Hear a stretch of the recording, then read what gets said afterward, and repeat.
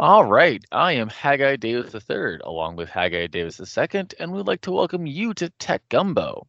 Our show is a conversation about the past, present, and future of all things technology that we like to keep topical, interesting, and digestible. We want to thank our sponsor, Cardinal Capital, for making this possible. Cardinal Capital connects businesses to capital. It doesn't matter what business that you are in, Cardinal Capital has the resources all across the United States that are willing to help fund organizations of all sizes, life cycles, categories, and locations. Cardinal Capital works with you to craft the best commercial finance package for you to achieve your business goals. Whether you're looking to refinance current debt because of the new government programs and favorable interest rates, or finance new equipment, or maybe you're trying to acquire another business entirely, Cardinal Capital has the resources to make it happen. When lenders cannot do a loan, they seek out Cardinal Capital to help. The Cardinal Capital guys are easy to work with and fun to be around. Contact them today at 225-308-3700 or send them an email at info@cardinalcap.net, and they'll be happy to help you with your commercial finance needs. So each week we take a listener question about a topic that the listener was interested in. So the listener went to our website, techgumbo.net, and they went to the question of the week tab and they submitted a question. This week's question is, with summer coming, I'm worried about my kids spending too much time on their phones and on the computers. Is there anything I can do? This is a great question. And actually, it's a very well-timed question because the Surgeon General actually just released a lot of feedback and a lot of guidelines for parents and what they can do. There's also guidance for the government and just general statements about the impacts of social media on teens and children. But there were several very pragmatic, very implementable guidelines that we'd like to share with you now. First and foremost, the Surgeon General and the American Psychological Association have come out and said that parents really need to monitor their adolescents for the problematic social media usage. And when you start off with that line that it's problematic, well, you can get an idea of where some of these guidelines and suggestions are going to start heading.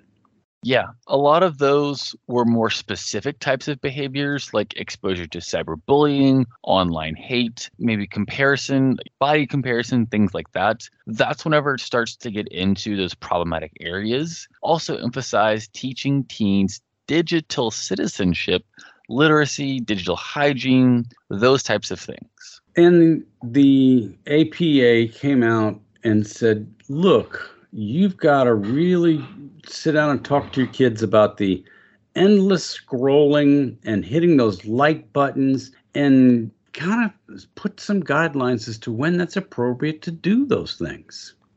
The first one is hold your firmest boundaries at night.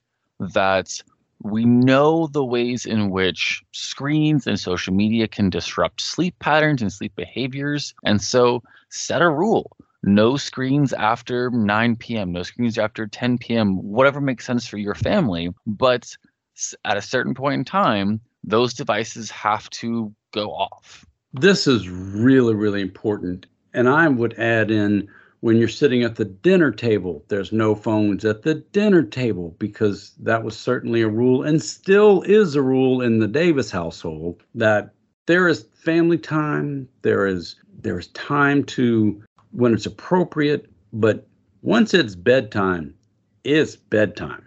Oh, I think that your point about not having your phones at the dinner table is another great point. And it's, again, something that can make sense for adults as well. That, all of this advice was framed as conversations to have with your children and with your teens. But for me, myself, whenever I'm hanging out with my friends, that's one of the things that we give each other a hard time about is, are we sitting around all just staring at our phones? Or are we actually having conversations together?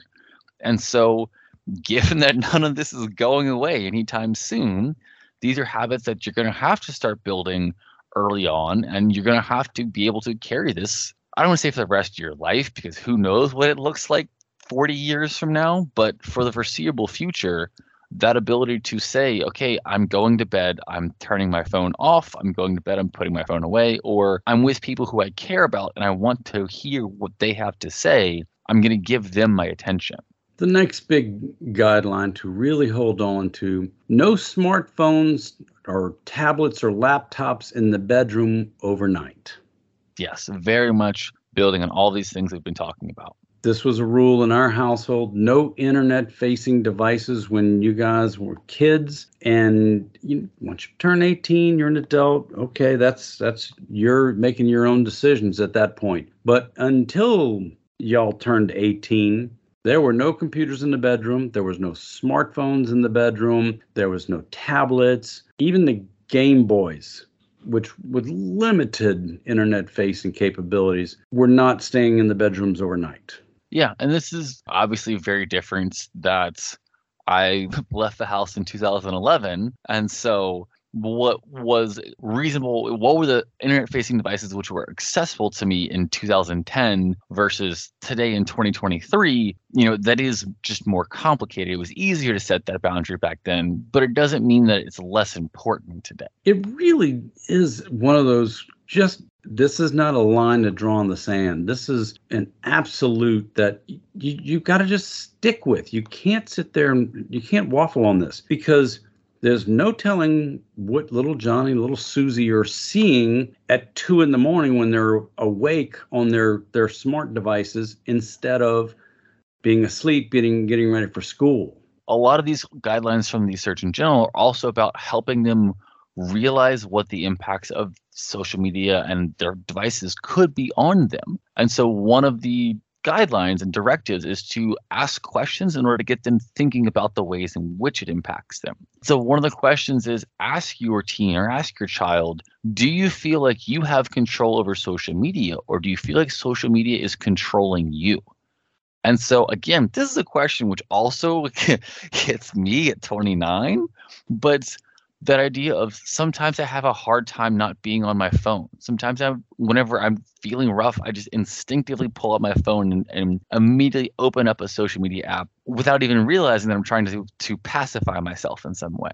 This is a really, really good question to ask, because it's going to help you understand what your kid thinks about social media and whether or not your kid thinks social media is problematic or not.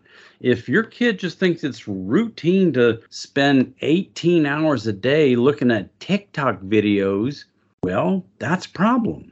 And it's not creating good habits for your child.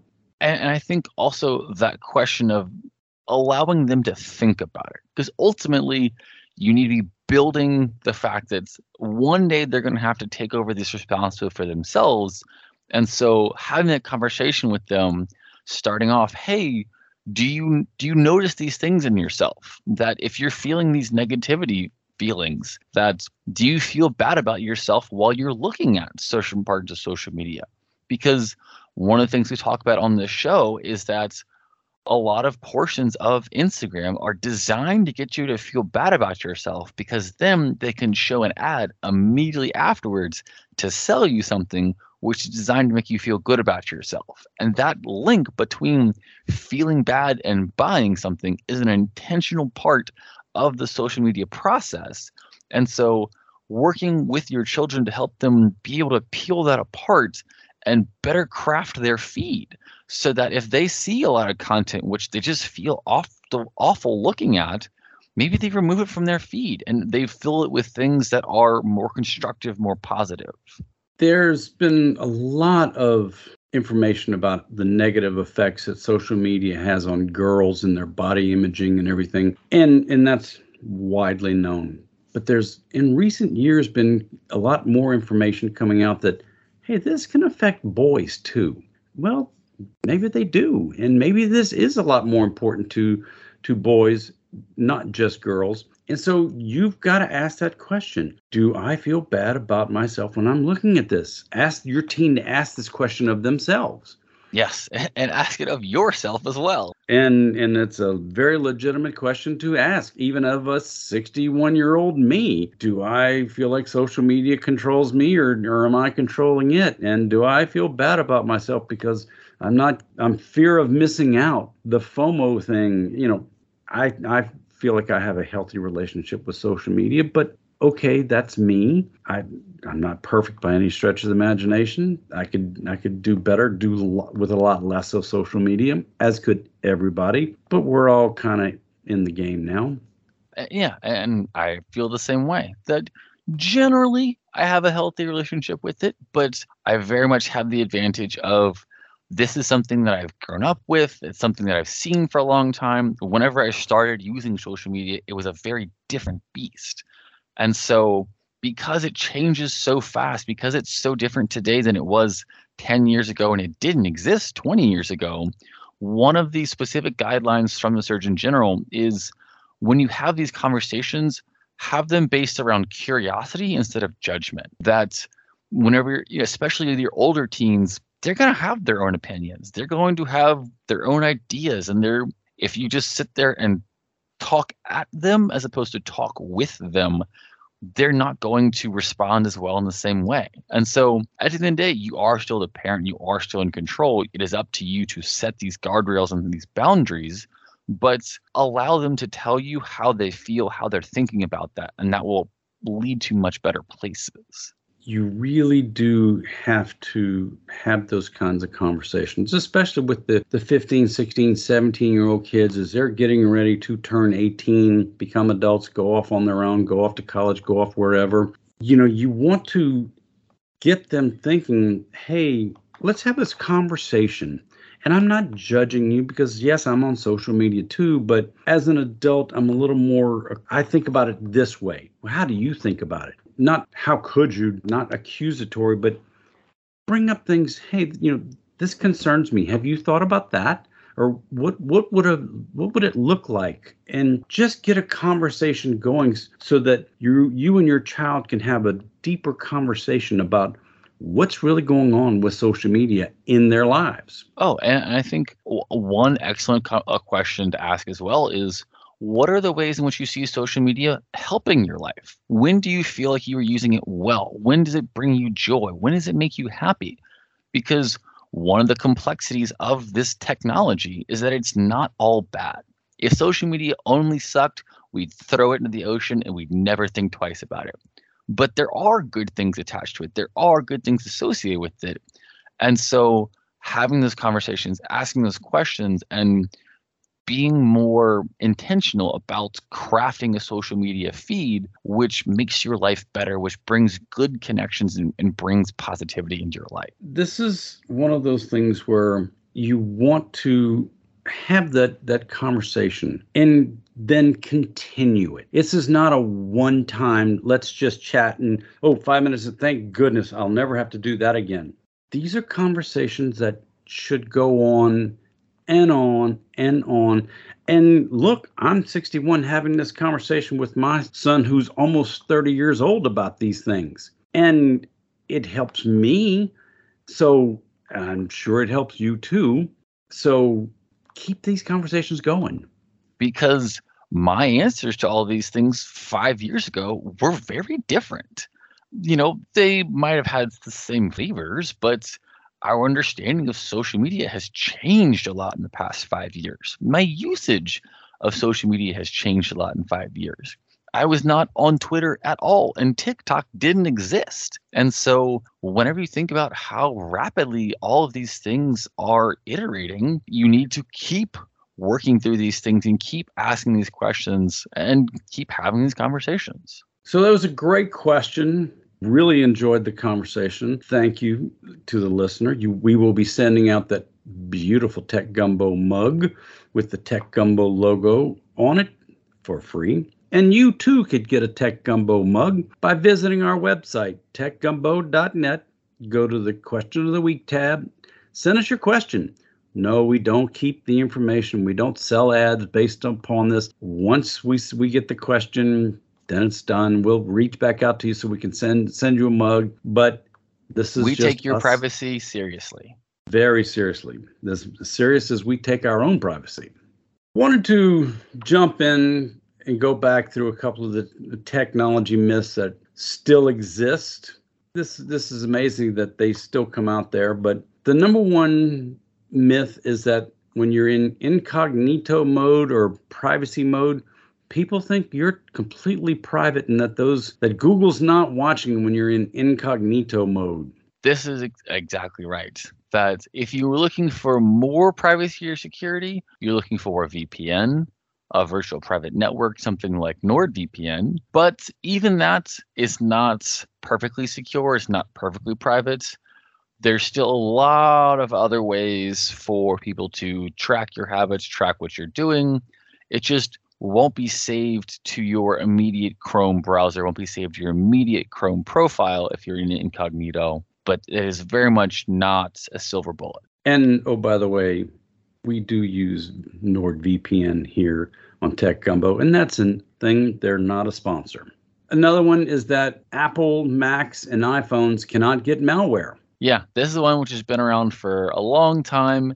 I think it's starting to become a little bit less common of an idea just because iPhones are so common as a mobile device here in America. 15 years ago, whenever it was only the Mac as a piece of hardware, but given the popularity of the iOS as a platform, they definitely can get malware. Yeah, this started because back when there were just PCs, the Macs never got more than 7 or 8% of the total computers that were out there. So if you're writing software to be malware, then you were going to write it for the bigger 90% target, not the little 7% target. And so, yes, Macs stayed below most of the malware radar. Not so much anymore because iOS is every bit as prevalent as anything else out there. So you gotta protect yourself. And even if it was at that smaller percentage point, you're not small potatoes for cybercrime. That because of the way that cybercrime is distributed now, that even if you don't have a whole lot of money, you don't have a whole lot to hide, the fact that it can spread very easily. You click on a link wrong, or you put in your password somewhere where you shouldn't have. That is a very easy way for scammers to, even if they're just getting $500 from you, getting $1,000 from you, it requires so little marginal effort on their end. That's all just profit. Another one is that Alexa is recording everything from the Amazon Echo devices, the Google Home devices, the Apple HomePods, that they're listening and recording everything that's going on in the house. This is mostly not true. There have been some weird instances, but those are for the most part one-offs. It is only listening for the wake word. We've dug into this. You can look at the hardware. You can look at the power consumption. We're very confident that it is not sitting there listening to everything you do.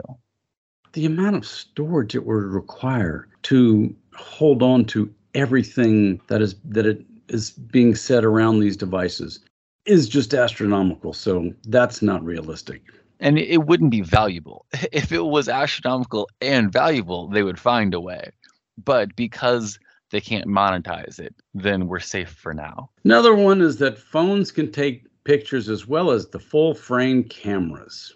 No, the cameras are good. Yeah, the cameras have 200 megapixels and all of those things. But those full frame cameras just allow more light in. It's got more capabilities to do things that bigger cameras that are out there. If you're really worried about it, you're never going to see a professional photographer using an iPhone or an Android to take a wedding photo or a really, really important photo. You don't see the guys on the sidelines with the big telephoto lens strapped to an iPhone. Yeah, you need that extra physical space in order to manipulate the light. You need the extra lenses and all those sorts of things to bend and capture the colors and capture all the different things. Yeah, you can add as many megapixels as you want, but there's just only a certain amount of compression that you can do of the physical realities of light. And a couple more that kind of go together. Batteries don't develop memory, and you don't have to take your phone all the way down to zero charge like you used to have to do with the old NiCad batteries back in the early 90s. Yeah, and building on top of that, you can leave your phone charged overnight. A lot of these phones now have a lot of software built into them, and so they'll sit there and they'll notice whenever it gets to 97, 98, 99, they'll slow down the charging and they'll just stop asking for more power once you get to that 100%. because these are basically lithium ion batteries and they don't operate the same way that the other hardware did. And we want to thank General Informatics for sponsoring our show. General Informatics is an information technology firm with a mission, and that mission is to make our clients even more successful through the best use of technology. Based in Baton Rouge, Louisiana, General Informatics is a premier IT managed services provider delivering exceptional managed IT solutions to a diverse base of customers from Texas to the Carolinas. From the beginning, we have maintained our commitment to meeting the growing needs of our clients through the continuous use of innovation. With over 20 years of experience and a team of 120 plus employees, including technicians, engineers, programmers, and designers, GI has evolved to become the leading IT partner of businesses, schools, and government agencies. Our managed services teams can run your digital infrastructure or support your team on an on-demand basis, letting you focus on your business's strength. This has become a proven formula, so proven that 98% of our clients continue to do business with us year after year. Whether you need new IT services, new technology, or you just have a question, visit us on the web at geninf.com. And if you enjoyed our show today, we're here on Talk 107.3 FM every Saturday at 4, and the show will rerun Sunday at 4. If you missed any part of our show, or you would like to hear any of the previous episodes, check out our podcast, which is available on most every platform, including Google Podcasts, Amazon Music, TuneIn, Stitcher, Podcast Addict, Overcast, Player FM, and more. And when you're there, be sure to subscribe so you'll be notified every time a new episode is posted. If you like our show, if you have some suggestions or want to submit a question, let us know by visiting our website, techgumbo.net. Thank you for listening to Tech Gumbo.